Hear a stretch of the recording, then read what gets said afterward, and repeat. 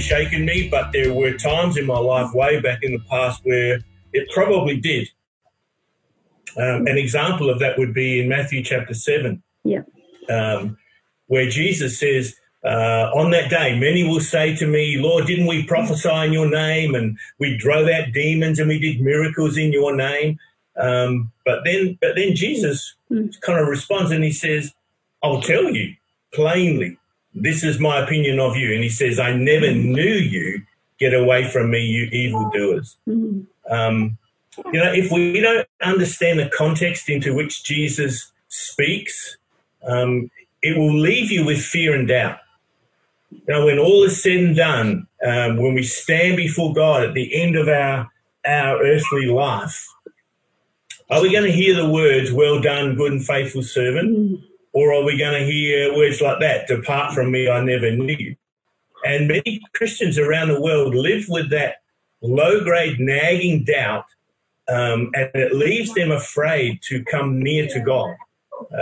Non-believers hold God off at arm's length, but many Christians do too, because they're fearful of God. They're afraid of a God who they perceive to be angry and vengeful. And that's why understanding context is so very, very important. I keep saying that over and over again. Understanding who is saying it, who they're saying it to, why are they saying it? Because everything needs to be read through the filter and through the lens of the new covenant, through the lens of the cross, through Jesus.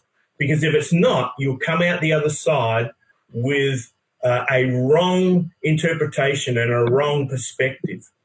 And so today I want to deal with a verse of scripture that has, I think over the years, had a lot of people quite confused. And it's some words that Jesus himself spoke that has resulted in a number of different theological ideas being developed and taught, which has caused some confusion. It's caused some people to doubt how powerful the cross really is and to question God's grace towards them. We're going to read some verses out of Luke 23. So if you've got a Bible, you can turn there. But before we read that, I want to ask you a question. And this is where I wish we were all together for this, because I love to get some answers and interaction. But what do you think God's greatest act of love was? I think his greatest act of sovereignty was to give us free will. But what was his greatest act of love? Probably most of us would come up with the same answer, and we would note a scripture for it. It would be John 3:16. For God so loved the world that he gave his one and only Son, that whoever believes in him should not perish but have eternal life. God's greatest act of love, send Jesus to the earth to die for us, to go to Calvary. Jesus' greatest act of love was to come and to give his life. But when did God express that love? Romans 5 verse 8 says that he demonstrated that love while we were still sinners. He didn't wait for us to get good. He didn't wait for us to try and improve ourselves and get holy enough or deserve Jesus to come. No, while we were dead in sin, he came and made us alive in Christ. 2 Corinthians 5:19. We looked at this on Wednesday night. God reconciled the world to himself in Christ, not counting men's sin against them. And so God looks down upon the earth. He looks upon this wretchedness of our sinful state, and he comes to rescue us and to save us. Didn't wait for us to get good enough. He came when we were at our lowest. And so I want to look at this portion of Scripture, Luke 23, that has people perplexed a little bit. And you find this in all the Gospels, Mark, Matthew, Luke, and John. But we'll read a portion of Scripture from Luke and then from Matthew as well. So Luke 23 and verse 33 says, when they came to the place called the Skull, they were crucified with him, along with the criminals, one on his right and the other on his left. And Jesus said, Father, forgive them, for they do not know what they are doing. And they divided up his clothes by casting lots. People stood watching, and the rulers even sneered at him. And they said, he saved others, Then let him save himself if he is the Christ of God, the chosen one. The soldiers came up and they mocked him. They offered him wine vinegar and said, if you are the king of the Jews, then save yourself. And there was written a notice above him which read, this is the king of the Jews. Jesus goes on, he has a conversation with the two criminals, one either side of them. But those incredible words, Father, forgive them. They don't know what they're doing. But in many respects, they knew what they were doing. I mean, the Jewish authorities, they knew exactly what they were doing. The Roman soldiers knew what they were doing. The crowd that had called, crucify him, and then called for the release of Barabbas, they knew exactly what they were doing. And yet Jesus says they didn't know. And yet it was true because they didn't know. They didn't recognize who Jesus really was. They didn't recognize that he was truly the Son of God. Paul writes in 1 Corinthians 2, I think it is, and he says, the rulers of this age would not have crucified the Lord of glory if they had understood who he was. Not even the devil would have stirred up the hatred and the anger against Jesus if he understood what was going to transpire at the cross. And so I think they're amazing words that Jesus spoke. Forgive them despite what they're doing. Don't hold it against them. They're incredibly comforting words for you and I because even when we sin, God's forgiveness is always there. You know, we don't always know what we've done. We don't always know how damaging it can be. We don't really know the depth of grief that the Father feels and how it affects him when we sin. And so when we forget to ask for forgiveness, he's already forgiven us. And that's the good news of the gospel. That's what John writes. He says, if we sin, we have one who speaks to the Father in our defense, Jesus, the righteous one. He is the atoning sacrifice for our sin. And his blood forever speaks on our behalf, so that even when we forget to say, even when we forget to recognize or acknowledge that we've sinned, God's already forgiven us for it. And that's the good news of the gospel, folks. And so I just want to say, don't ever fall into the lie that God won't or can't forgive your sin unless you ask for forgiveness, unless you're continually forgiving others. Folks, that's just it's not true under the new covenant.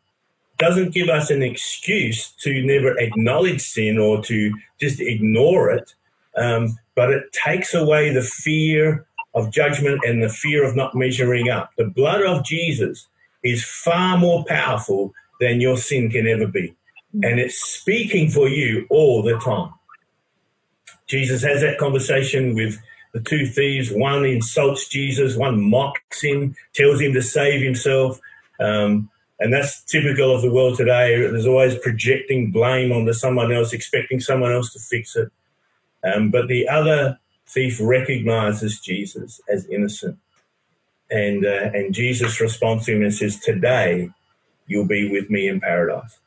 And that's all it takes for people to be saved. It's an acceptance of who Jesus is, a receiving of his grace and his sacrifice on their behalf. And that's the good news of the gospel.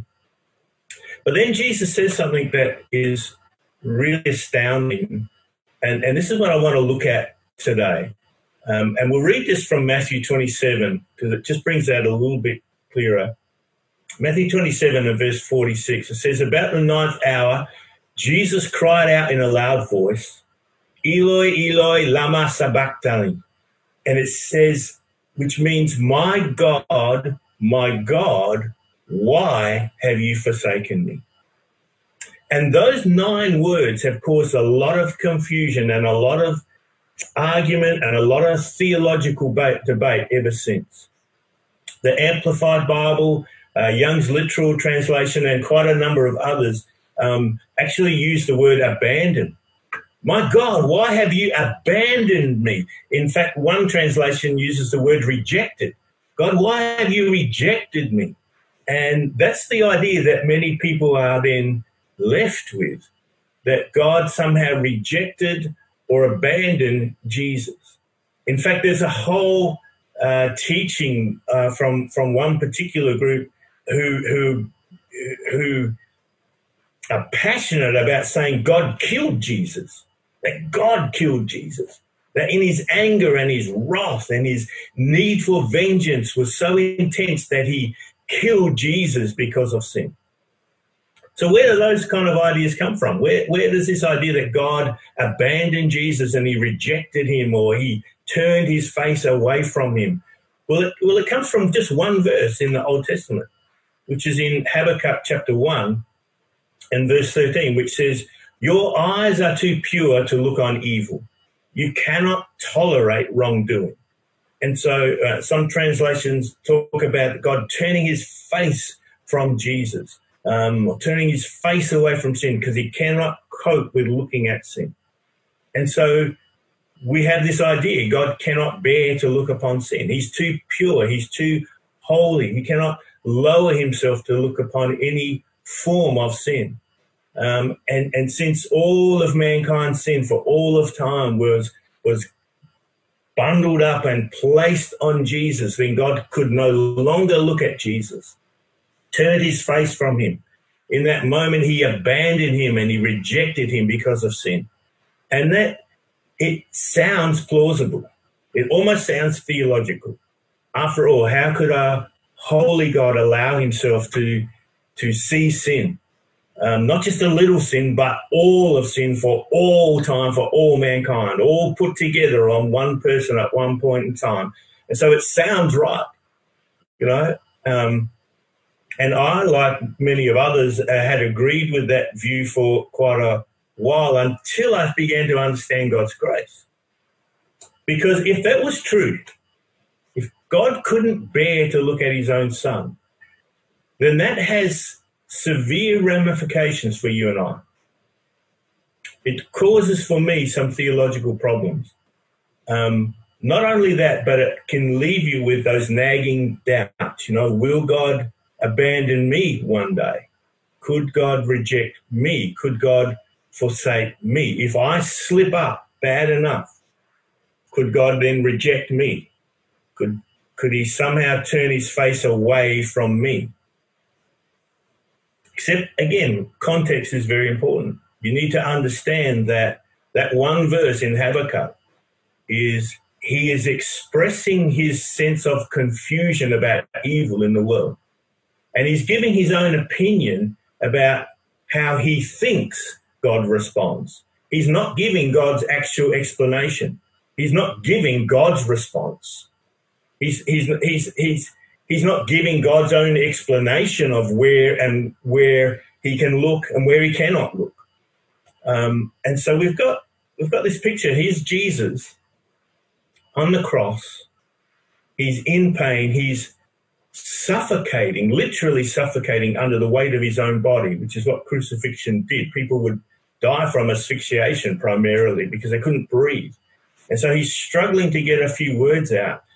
And he utters these words, this line, my God, why have you forsaken me?" What was Jesus actually saying? We are actually quoting from Psalm 22. And Psalm 22, verse 1 says, my God, why have you forsaken me? Why are you so far from saving me, so far from the words of my groaning? Jesus was actually quoting a prophetic psalm that was written about the coming Messiah. It was written about him. Now, remember, most of the people who were there at the crucifixion, they were watching, most of them were Jews. They're the priests, they're the Jewish high council, they're the disciples there. There were other Jewish people, including the crowd that had called for his crucifixion. And they all knew the scriptures. And they knew this psalm. They knew it was a prophetic psalm about Jesus. And so as soon as Jesus quotes the first verse of this psalm, they all know what he's saying. He's speaking about the Messiah. So if you look at the rest of that psalm, we'll read a few more verses in it. Verse 14 says this. Think about this. Think about Jesus on the cross and listen to these words. I am poured out like water. All my bones are out of joint. My heart has turned to wax. It has melted away within me. My strength is dried up. My tongue sticks to the roof of my mouth. You lay me in the dust of death. Dogs have surrounded me. A band of evil men has encircled me. Listen, they have pierced my hands and my feet. I can count all my bones. People stare and gloat over me. They divide my garments among them and cast lots for my clothing. And that's exactly what was happening at the cross. It's exactly what happened to Jesus. And so when Jesus begins this quote, when he quotes that first verse, they know that he's referring to the Messiah. And they could see this is exactly what was happening to him on the cross. Jesus was quoting this verse because he wasn't quoting it because God had rejected him. He was quoting this verse because he was wanting to draw their attention to who he was, that he was the one they had rejected. So it wasn't a case of God turning away and abandoning Jesus. It was they who had abandoned him. So I want to give us just 4 truths that I believe are just going to be liberating, going to help set people free, going to break off that sense of that doubt. Is God going to abandon me one day? God always looks and God always loves. God always looks and God always loves, irrespective of sin. Now, when Adam and Eve sinned against God, who was it who turned away? God comes down to see Adam and to talk with him just as he did every other day. It was Adam who ran away. It was Adam who turned away because of sin. It wasn't God. God came looking for them despite their sin. It was God's first act of grace towards them. And instead of turning his back on them, he came seeking them. But this idea that God cannot look on sin because he's so weak, because if he looked on it, it will somehow defile him. It's just utter nonsense. If God was unable to bear evil, to look upon it, then Adam and Eve would have immediately been abandoned. Instead, God comes down from heaven to seek and to save them. And that's the gospel. Jesus came to seek and to save the lost. He didn't avoid sinners. Rather, Jesus came and he healed them. He touched them. He taught them. He ate with them. He spent his life with them. He cast demons out of them. He set them free. He discipled them. This Holy One, Jesus, comes and he touches the unclean and he makes them clean. Like if God couldn't look upon sin, then the incarnation couldn't even take place. Because he loves us, not only could Jesus look at sin, he wore it. He absorbed it for us. He paid for the failings of all humanity. And so it isn't God turning away from Jesus. It's not God turning away from us. It's actually man turning away from God. And it's not always in some rebellious, arrogant move, because it's also quite often because unredeemed man simply cannot look upon holiness. You know, it happened to Isaiah. Isaiah sees the majesty of God and he turns away and he feels his own unworthiness. Daniel sees the holiness of God and he falls down. And so when we see our own sinful state and then we compare that to the holiness of God, we struggle to look at him unless you have a revelation that you've been made righteous, that you've been clothed with his righteousness. Then you can have a confidence and you can look right into his eyes, knowing that you're one with him. Remember, Jesus was fully man. He was always God, but he was fully man. And so just imagine, these are the words of a man in distress. And that's important to understand. That as Jesus took upon his body the sin of the whole world, for the first time ever, he felt what every other human being felt. He felt the consequences of sin. He felt the weight and the condemnation and the guilt of sin. He felt the putrid sickness and disease that came because of sin. What did he feel? Was it the displeasure of the Father? No. In fact, right at that moment, Jesus was right in the center of the Father's will. He was doing exactly what God had called him to do. God was never more pleased with the Son than at the cross. This is my beloved Son in whom I am well pleased. Now, if God said that before Jesus even started ministry, imagine how God felt when Jesus was hanging on the cross, fulfilling the will of God completely. You know, on the cross, as Jesus redeemed mankind by taking all sin, he was right in the center of God's pleasure. God was pleased with the Son. And God wasn't turning away from him in some sense of displeasure or anger. No, he was focused on the Son. If God turned away, if he did, it was not a turning away in displeasure or anger or abandonment. If God turned away, it would have only been because he couldn't bear to see his Son suffering the way he was. And so why did Jesus utter those words?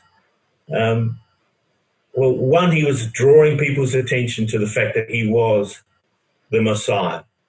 But also, for several hours, he's hanging on that cross.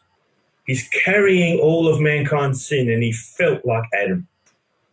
He felt like every other man, that he felt in his humanness, he felt unworthy to look upon God. He felt in his humanness like he was abandoned, but it wasn't from God's side.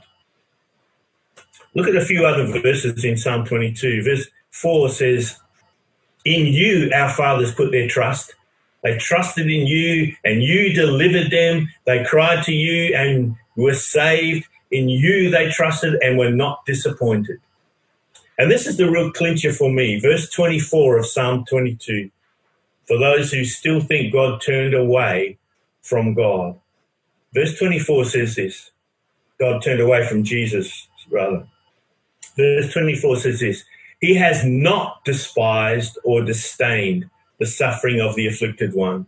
He has not hidden his face from him, but has listened to his cry for help.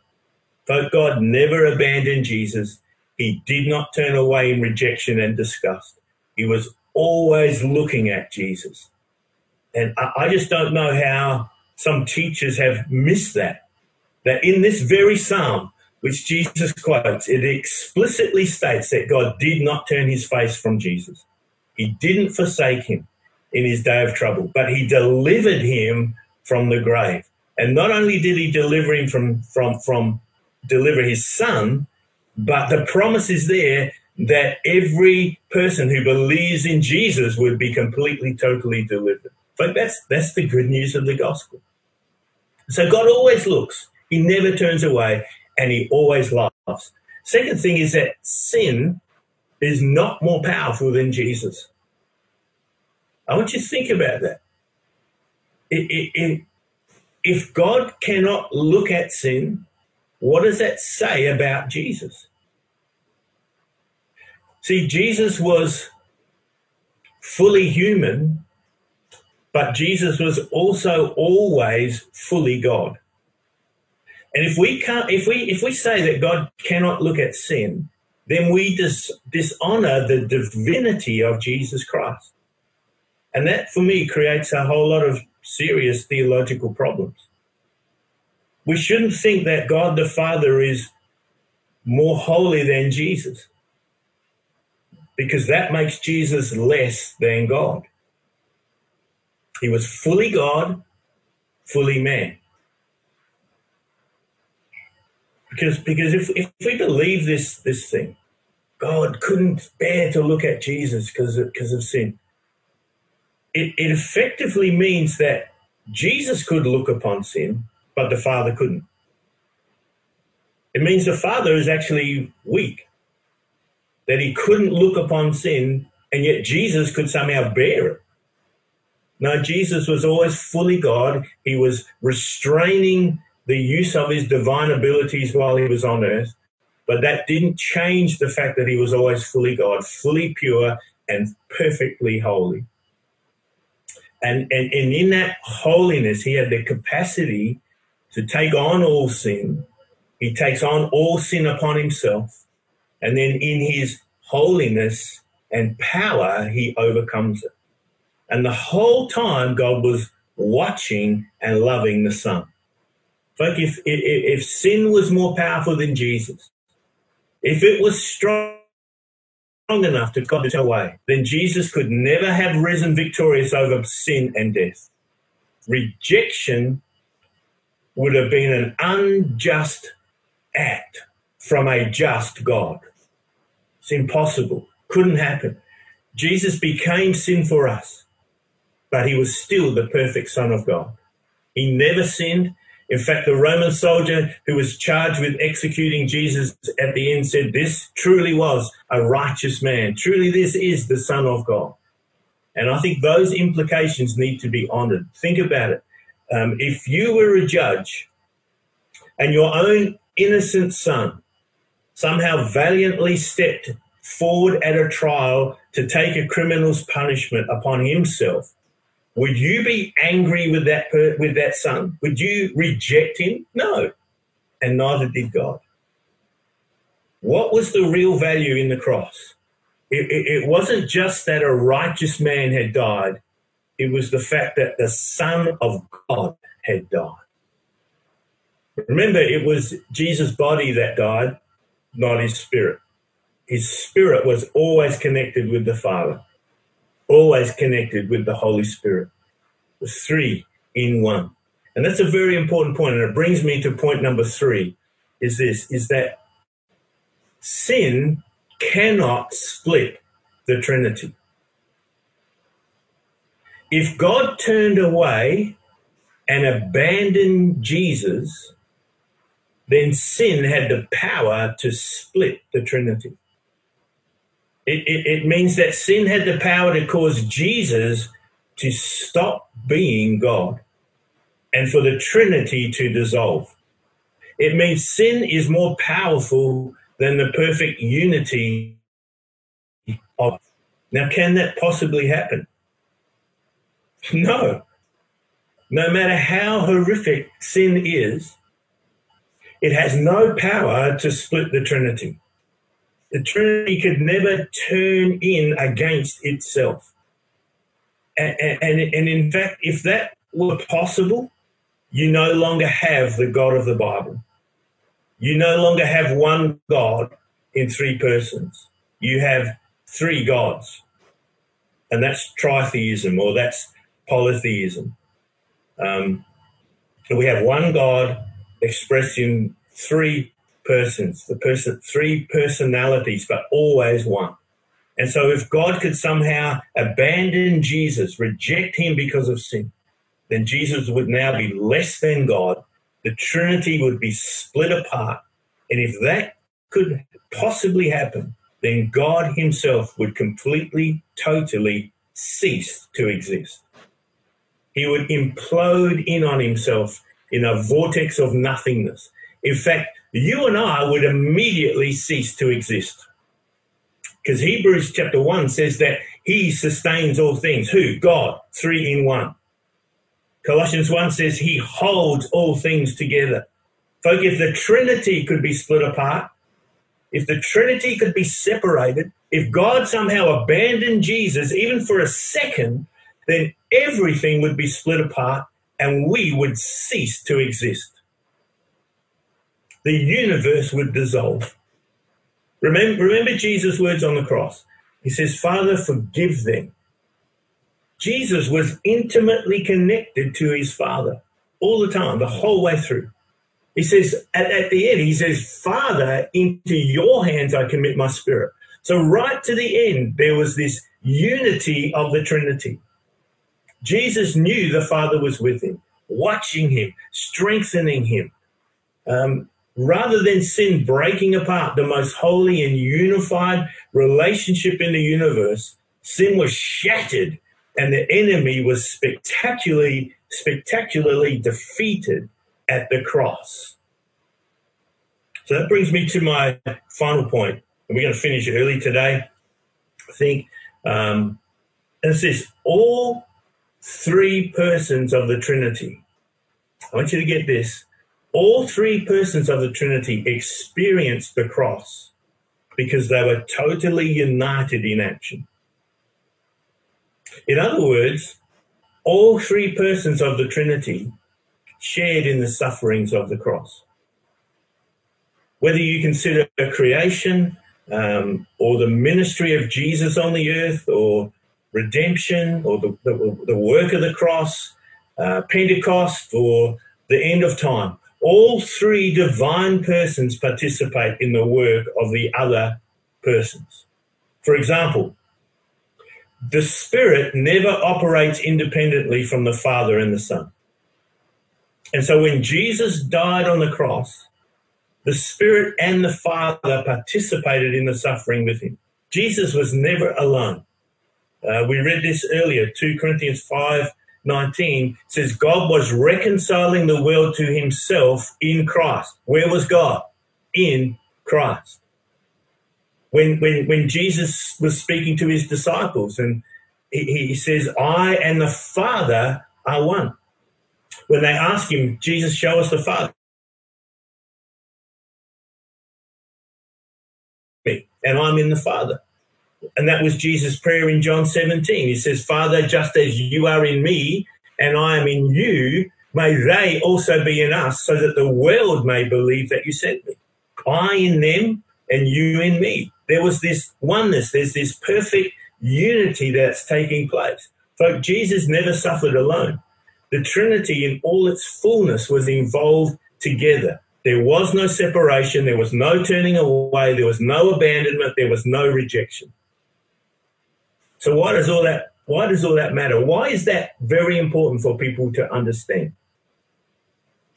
Because if God could somehow forsake Jesus on the cross, then we can imagine that it would be possible for God to forsake us when we mess up. And yet the promise of God to you and I is that I will never leave you and I will never forsake you. Nothing can separate us from the love of God. Folk, he's clothed us with his righteousness. He has qualified us forevermore. God never rejected Jesus, and he will never reject you. That's why the writer to the Hebrews is able to write in Hebrews 10, he says, where sins have been forgiven, there's no need for any more sacrifice.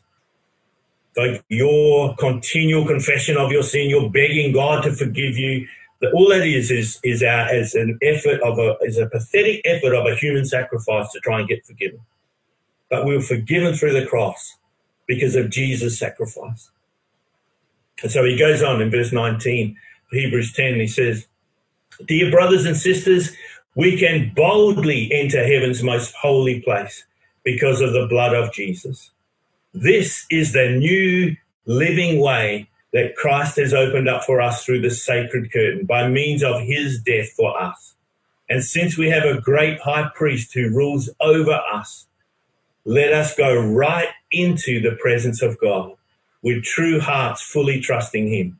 For our evil consciences have been sprinkled with Christ's blood to make us clean, and our bodies have been washed with pure water. Without wavering, get that, without wavering, let us hold tight to the hope we say we have, for God can be trusted to keep his promise. So what implication does all this have for us? Well, Paul says much in every way. It shows the character of God. It shows what he's truly like, that we who couldn't bear to look upon a holy God can now. And we can live with his favor upon us. We can live with the confidence that we can actually enter into his presence because of the shed blood of Jesus. Jesus was the only sinless man, the only one who had the right to enter the presence of God. We couldn't. We couldn't, even though we may have desired to. But now, because of his shed blood, because of his sacrifice, we can enter and we can come boldly before his throne. Perhaps you felt rejected by God. Maybe you felt afraid to come near a holy God. Maybe you've felt times where you felt unworthy or unclean or unholy, that God would never want to do anything with you, who would never want to know you. I want to encourage you that if you've never put your trust in God to save you, if you don't understand that Jesus came to die for your sin, he came so that you could be forgiven, and you are forgiven.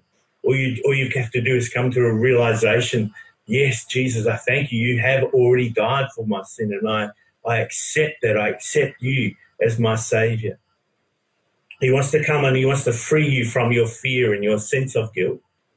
If you're a Christian and you've been struggling with the thought that God might one day reject you, I want to just say to you today, put that fear to rest, because his promise to you is that he will never reject you. He will never abandon you.